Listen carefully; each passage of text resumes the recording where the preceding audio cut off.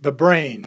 The brain is the most complex organ in the body, exerting centralized control over it by functioning like a biological computer.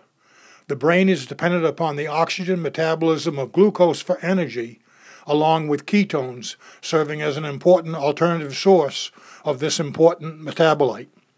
Aging and disease conditions result in changes and damages within the brain of the dog, which includes losing its ability to metabolize glucose.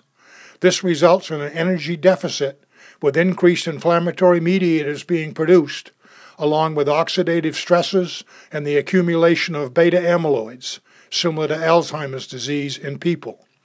Dogs' brains are not much different than humans, and with aging comes the need for stimulation and proper nutrition. Mental stimulation can come from environmental improvement and increasing daily activities, which in turn increases brain function and metabolism, slowing cognitive dysfunction.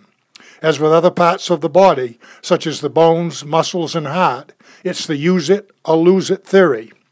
Research has shown that diet is important to brain function, and a combination of nutrients that includes omega-3 fatty acids, antioxidants, and vitamins may help to slow age-related brain function.